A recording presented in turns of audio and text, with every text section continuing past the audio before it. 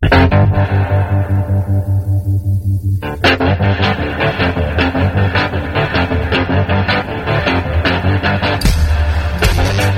listening to Cannabis Health Radio. Here are your hosts, Ian Jessup and Corey Yelland.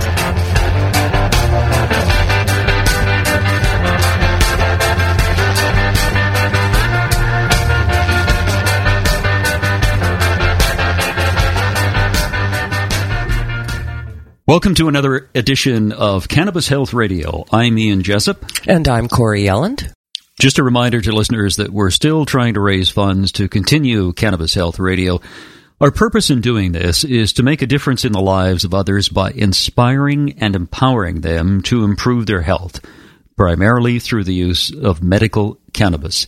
If you'd like to help us out, and if you'd like to see us continue with Cannabis Health Radio, go to our website, cannabishealthradio.com, and go to the donate page and make a contribution, either a one-time contribution or be a monthly donor.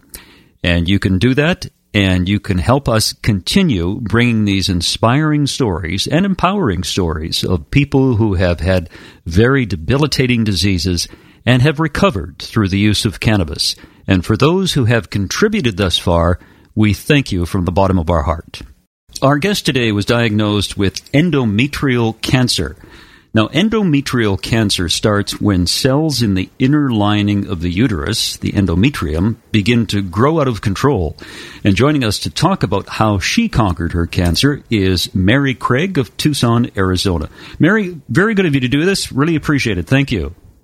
Oh, I'm so happy to be here. Thank you for having me. Mary, take us back to April of 2015 when you were first diagnosed. What were some of the problems you were experiencing that led you to see a doctor?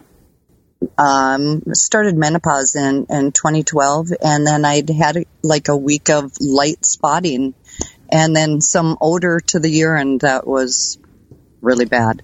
And that was about it. That led me to the doctor. And you went to the doctor, and what did the doctor tell you? Well, they did an ultrasound and a vaginal ultrasound and saw that my endometrium was thicker than what it should be. Okay. Yeah, and then a biopsy was ordered. And did the doctor offer any treatment at all? At that time, no. Nothing at all? No. And what did the biopsy show? It showed, at that time they had said it was stage 2 cancer. Endometrial cancer. Yep, endometrial. Mm-hmm.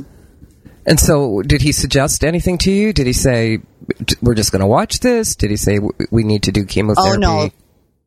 Yeah, they wanted me to schedule a hysterectomy directly, and that's what I did do. So you had a hysterectomy? The beginning of May. So I was diagnosed April 29th, my dad's birthday, with the cancer, and then had the hysterectomy on the 12th of May. So it moved really quickly. You know how they push you right along. Right. Yeah, and then I was agreeable to that. I thought that was in my best interest, just to remove as much of it as I could at that moment. Now, upon learning more, it's not always necessary, but I don't regret doing it. What did they tell you after the hysterectomy about your cancer? That there had been one lymph node involved, and they wanted me to start chemotherapy directly. What was your reaction to that? I wasn't going to do it. I had already found a naturopathic doctor that I had seen before I even had the surgery. I'm an all-natural type person and have been for years already. I watched my mom have chemotherapy and die of symptoms from that. That I already knew that there wasn't any way that I was gonna do everything else that I possibly could. So did you have a game plan in place already then? No, it was a very large learning scale. The naturopathic doctor definitely pointed me in the right direction, and I started I was a vegetarian for 20 years, and I became a vegan. I was a bad vegetarian. My daughter called me a breaditarian because I like bread and rice and potatoes and all those things that we're not supposed to eat. A breaditarian. So, yeah. And if you were a vegetarian and you ate fish, they call you, what do they call you, a vegetarian? Yeah. I was a bad vegetarian. I didn't really even like my veggies much, so I just didn't eat meat, and that's how it was. Yeah. But no, Mary, when they tried to get you on chemo, did they pressure you at all? yes, there was some pressure, and I did end up switching oncologists because the first one that actually did the surgery, wasn't willing to work with my naturopath. She did the surgery and she did a great job, but then that was it. I cut all ties with her and found a different one, and he was in the same boat. He wanted me to do the chemotherapy also, but he would work with my naturopath. I think it's interesting that your female oncologist wouldn't work with a naturopath. I wonder why. I mean, it's just your health, your good health, is what's important. Yeah, they are stuck in such a mindset that they're not even open to hearing about it, about what I do or how well it's worked. Or Mary, what was your state of mind when all this was going on? Ugh. I was a mess. Oh my goodness. It has been a very bad experience to start, but I've learned a lot, and I've turned it into a positive, I hope, with sharing and telling and helping others. And Mary, when you started at the beginning here, did you say you were stage 2 or stage 3? At the biopsy, they said stage 2, but then after the hysterectomy, it was grade 3, stage 3C rather. Okay, so yeah, I'm noticing here high grade clear cell change and carcinoma of the endometrium. So you go to and that clear cell, that's a more rare aggressive form of carcinoma. Okay. So you go to the naturopath, and you were saying he put you in the right direction. So what kind of stuff did he suggest you do? Well, completely, change the diet. No more milk, dairy, sugars, or wheat. Okay. And then exercise, getting out and exercising, and I started a supplement, mini supplements. But then I went to his office for 12 straight weeks. It actually ended up to be 14, I believe, where I received high IV vitamin C. Vitamin IVs C? Twice a week. Yeah. Yeah. And I was taking the Laetrile, the B17. Okay. And mistletoe injections 3 times a week. What are mistletoe injections? I've never heard that. Iscador, Molly, and mistletoe. It's a very well known in Germany and other countries. I know a number of my people have done mistletoe. Yeah, it's a 5-year commitment when you start. Oh, I didn't realize that. So when did you come across, so you're doing this, you've done the vitamin C and you're doing the mistletoe, etc., and you've changed your diet and you're doing supplements. So when did you come across cannabis oil, and how did you find out about cannabis oil? I've always been a cannabis user, to be honest with you. And so, upon being diagnosed and research, that was kind of an easy path to take. And how much oil were you taking? Oh, gosh, at the very beginning, for like the first 6 months, I worked up to over a gram a day and took it 4 times a day. The CBD oil, mine comes separated, CBD and THC in separate syringes. And so I take the CBD 3 times a day and the THC once a day. So do you do Sorry, go ahead. Yes? I was just going to say, do you do the THC at night? I do. Okay, and then the CBD in the daytime? Yes. Okay. And then I did fasting how fasting is so good for the body when it's not having to process all the food. It actually has time to heal itself. And so I would fast every day before the sauna and then before the IVC. And then I would sit in the infrared sauna after the IVC. And then I would break the fast. So you weren't eating that much? It was only twice a week that I did the IVC, so I only fasted just those 2 days. So intermittent fasting, I think, is what they call it today. Yes, yeah, and I thought it worked great. And then I did coffee enemas and yoga and meditation and.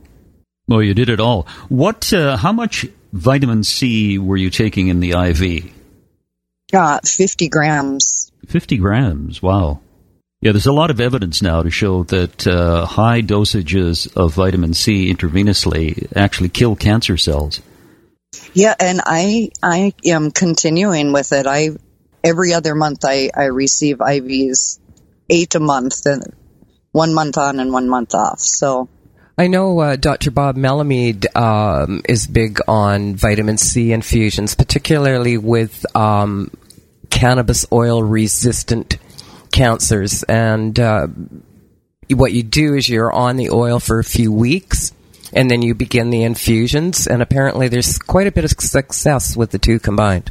Very good. I'd love to hear success stories for sure. When you were on the vitamin C IV and you were getting 50 milligrams twice a week, how did you feel after you got the injections? Oh, it gives you a bit of energy. It makes you feel pretty nice and healthy. I was always a healthy person before, I thought. And so I never really had much for colds or that type of issue anyway, but I definitely haven't had any since being on the IVCs. I think they make you feel very well. So you were on mistletoe injections. Do you still take the mistletoe injections? I do, yes. Yeah, 5 years you have to take them, you said. Yes, and they're in your belly. In the stomach is where you give the injection. Now, you also did far infrared saunas, and I was looking that up today, and both the American and Canadian Cancer Society state that very high temperatures can kill cancer cells outright and shrink tumors. And it's a treatment that's used in Germany and Mexico, and it's called hyperthermia. And you did that twice a week as well? I did, yes. What other supplements were you taking, Mary?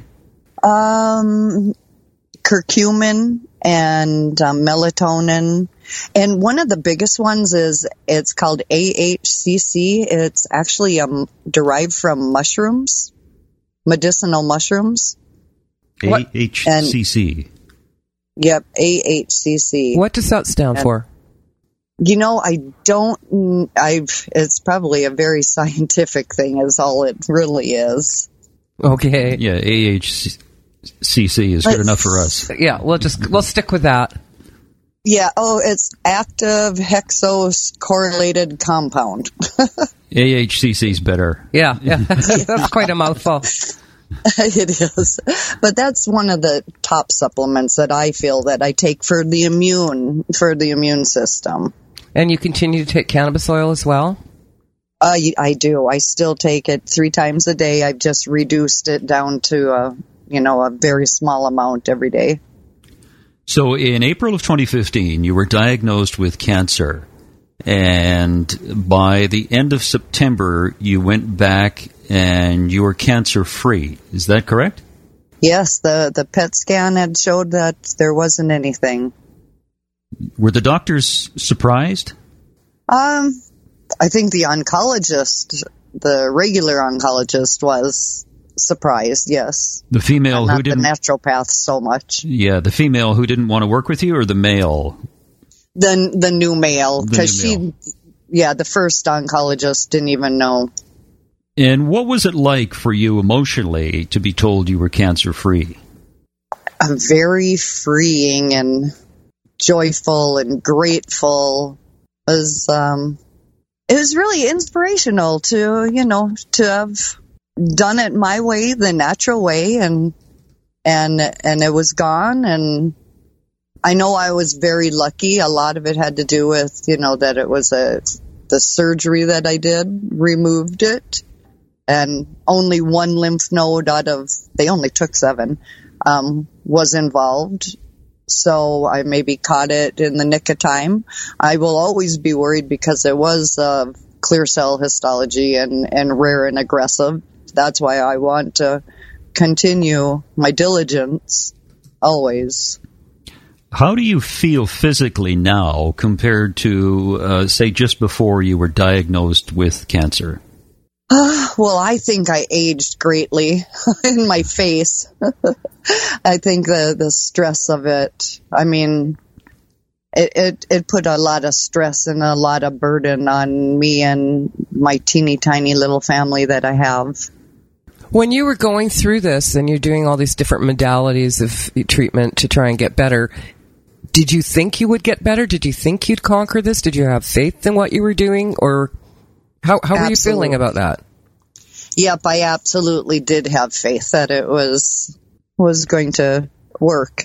That's one of the things is, that's why the yoga and the meditation is live in the moment. And yeah, I think attitude plays quite a big part. I certainly agree that it does. You have to have a positive attitude. Whatever you project is what you're going to get in life. A lot. Not always, but... Yeah, absolutely. When you were meditating, did you visualize a cancer-free body? I am not really very good at meditation. Okay. I'm a Gemini, so my mind never stops. But I imagine the yoga was helpful to you. It is. I had a lot of weight loss, and so I lost a lot of muscle. I'm still very much working on trying to rebuild my weight and my muscle tone. How much weight did you lose, Mary? Probably about 25 pounds. But you feel better, you're cancer-free. I mean, that's great. Tell me about your family's predisposition to cancer. So my mother had bladder cancer, and then my oldest sister had endometrial, and then another one had breast. And so then when I got endometrial, it was actually that first surgeon that did the surgery. She didn't think that I would have Lynch syndrome, but it does turn out that we do have a predisposition to colon cancer and endometrial mostly, but there's lots and lots of other cancers that fit in under that also. What's the syndrome you referred to? Lynch. Lynch. Yeah, what exactly is that? It's mostly known for colon cancer. There's a whole Lynch syndrome websites. There's big over in the UK and here. And actually, my first cousin, she also has Lynch syndrome and had colon cancer, but she has a different variance than I do, a little bit. And so we don't think that because we are the same family, I think she got hers from her mom and I got mine from my mom. But she's actually part of the Lynch Syndrome International. She volunteers for them. She's really big into it to promote people becoming aware of having colonoscopies and preventative treatments and knowledge. Mary, how did your older sister make out with her endometrial cancer? Very well. She had a hysterectomy, and that was that. Ah, she was cancer-free after that. Yeah. She goes to the Mayo Clinic, and I was really kind of disappointed that they do absolutely no follow-up whatsoever. I think she was grade 1, so it wasn't as high a grade as me. And, everybody does everything different, but they don't even check blood markers or anything. So they just feel that she's good, so she's good, and she don't really question what the doctors think or say. Well, you would think, with her having Lynch syndrome, that maybe they'd keep a closer eye on her. I'm just reading what Lynch syndrome is. It's often called hereditary non-polyposis colorectal cancer. And it's yes, no, she hasn't been tested yet to see if she is carrying the gene. We just joined the study up in Washington, but nobody has gotten any results or anything yet from that. Okay. What did she think when you told her, or did you tell her that you were on cannabis oil and you changed your diet and you were doing more of an holistic approach? She's not supportive at all. Oh. It's kind of, and she's an RN, a retired RN, and her husband has diabetes really bad, and I did share some cannabis products with him because it helped him out very much. And then her daughter has a very bad autoimmune disease, and she asked me if I would give her an edible. She wanted to try cannabis edibles. Cannabis was just passed in Minnesota, so she has every intention of going and getting her medicinal card and doing that, but she wanted to try it, and so the mother was very unhappy with me that I shared.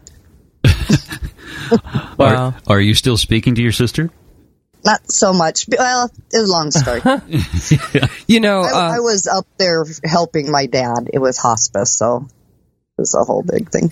It's funny, you know, I would have thought maybe once they saw once your sister saw the results that you had, that maybe she'd come around to a different way of thinking. I have 2 RN sisters, and one of them was fairly vocal about not agreeing with my decision to do oil, but now she's one of my biggest supporters since she's seen what it can do.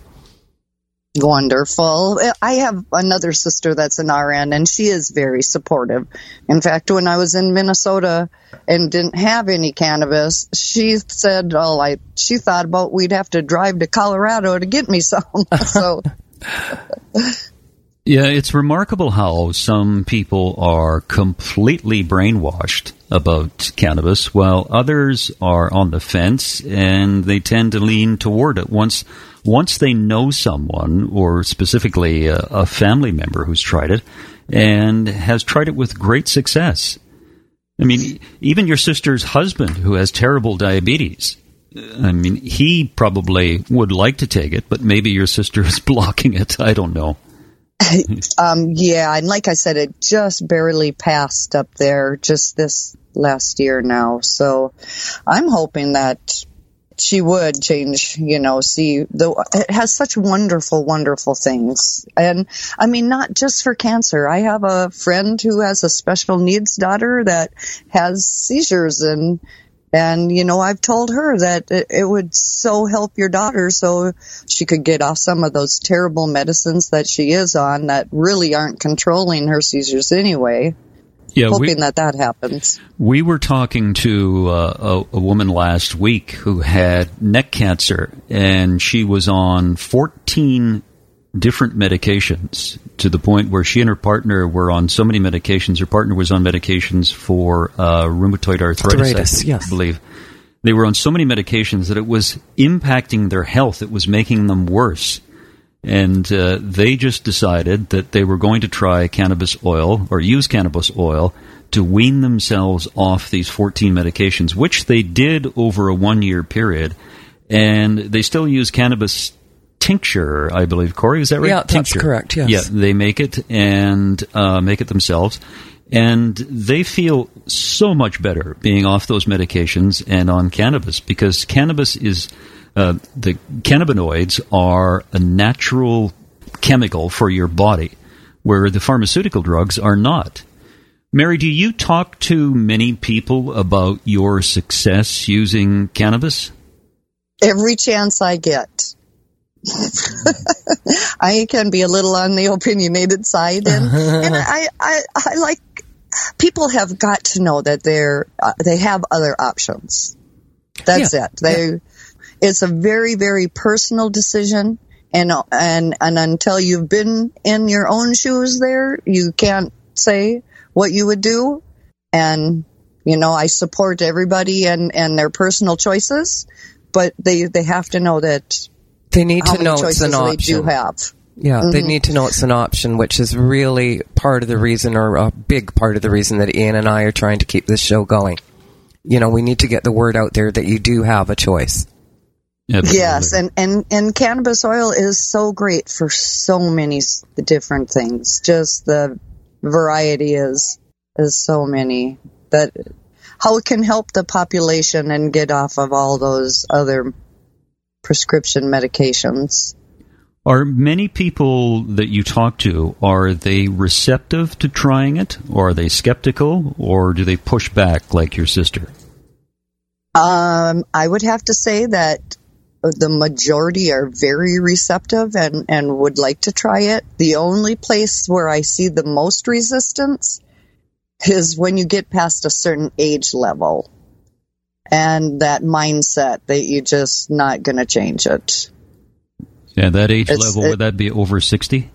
Yeah, yep, for sure. Well, that's interesting because, mind you, I'm in that age level. I'm on the cusp of the age level. However, I'm always 39. Right. Well, I just had my 21st. Yes, that's right. But I find that there's an increasing number of that age level who are actually becoming open to doing this or exploring doing this.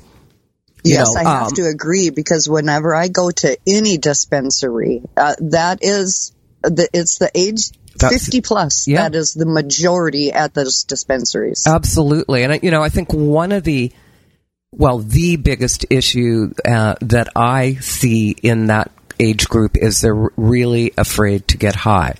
And I just tell them, you don't need to be high. There are ways around that. Don't make this the reason that you don't try and save your life. Yes, and suppositories that using the back door, that's the best way to avoid the high. Mm-hmm. Yeah, that's certainly one way that you can do it. Absolutely. There's also citicoline. Citicoline helps a lot. I'm not familiar. You haven't heard me talk about citicoline? If I had a penny for every time I spelt that word, I would go on a trip around the world. Let me see if I can spell it, because I saw it in the health food store the other day. Citicoline. Yay, Ian. Yes, citicoline. Yeah. So what that's for is mental clarity, but what it does is block the receptor that causes any anxiety or paranoia, and it works like a charm. Oh. Yeah, I am the queen of paranoia on cannabis, and it sure made the difference for me in being able to up my dose so that I was effective in killing the cancer. So what is that made out of then? Well, you'd need to talk to somebody who's a little bit more of a chemist than myself. Janet Sweeney. I'll just Google it. Yeah, it's good to get to. I take L-theanine for like anxiety, and it's part of my cancer treatment too. Oh, interesting. But I stopped taking it for a while. I got tired of buying it, but after about 3 months, I'm like, yeah, I'm going to start buying it again. Well, because it helps a lot. Yeah, if you take the citicoline, a tablet, just an hour before you take your cannabis oil, it will prevent or diminish the high, Corey? For me, it prevented it. You can take up to 12 of those a day. That comes from Dr. Malamud. Okay. I just started out by taking 2 a half hour before, and then I got brave and went to 1, and now I don't take any.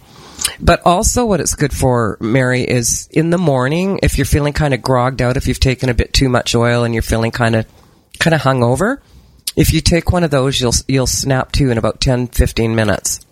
I don't really have so much of a problem. I kind of like the high. But my friend that was recently diagnosed in the North Dakota, definitely, I don't think he does. He's never used, and so this is something that I will definitely pass on to a friend who was just recently put in our shoes.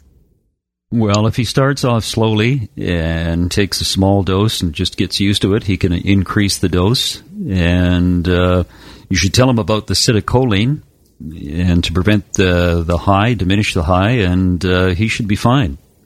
I heard that for lung cancer, it is the backdoor method is reaches the best results. What's your opinion? Mary, I've probably helped 250 people with lung cancer, and I'm talking stage 3 and 4. And they do remarkably well on suppositories. Good. Yeah, he is stage 4. So. Yeah, absolutely. He's got every hope in the world if he gets on this. Yes, that sounds good. Mary, well, it's great to have talked to you. You had cancer in April of 2015. By the end of September of 2015, thanks to cannabis oil, a change in your diet, vitamin C intravenously, and mistletoe injections, far-infrared sauna, you're cancer-free. I am due for a new PET scan here now, the first week in February, but I'm very optimistic that it'll have the same results as the last one last year was. Fantastic. Cancer-free. Mary, it was wonderful to talk to you. Thank you very much. Thank you for having me. Thanks, Mary, so much for coming forward and sharing your story. You guys do great work. Keep it up. Thanks. Thank you. And that's it. Another edition of Cannabis Health Radio. Wherever you are in the world, thanks very much for listening. You've been listening to the Cannabis Health Radio podcast. Visit our website, cannabishealthradio.com, and follow us on Facebook and Twitter.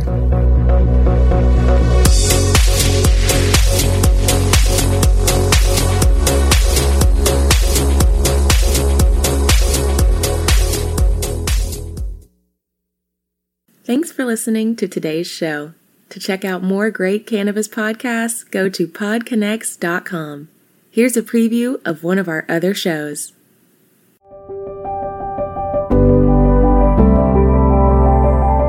Hi, it's Justin Benton, host of the Miracle Plant Podcast, where we discuss this miracle plant that goes by so many names and how it's helping people in so many extraordinary ways. So if you love this plant and you want to hear a story that tugs on those heartstrings and learn more about this plant, then head on over to the Miracle Plant Podcast. You'll be glad you did.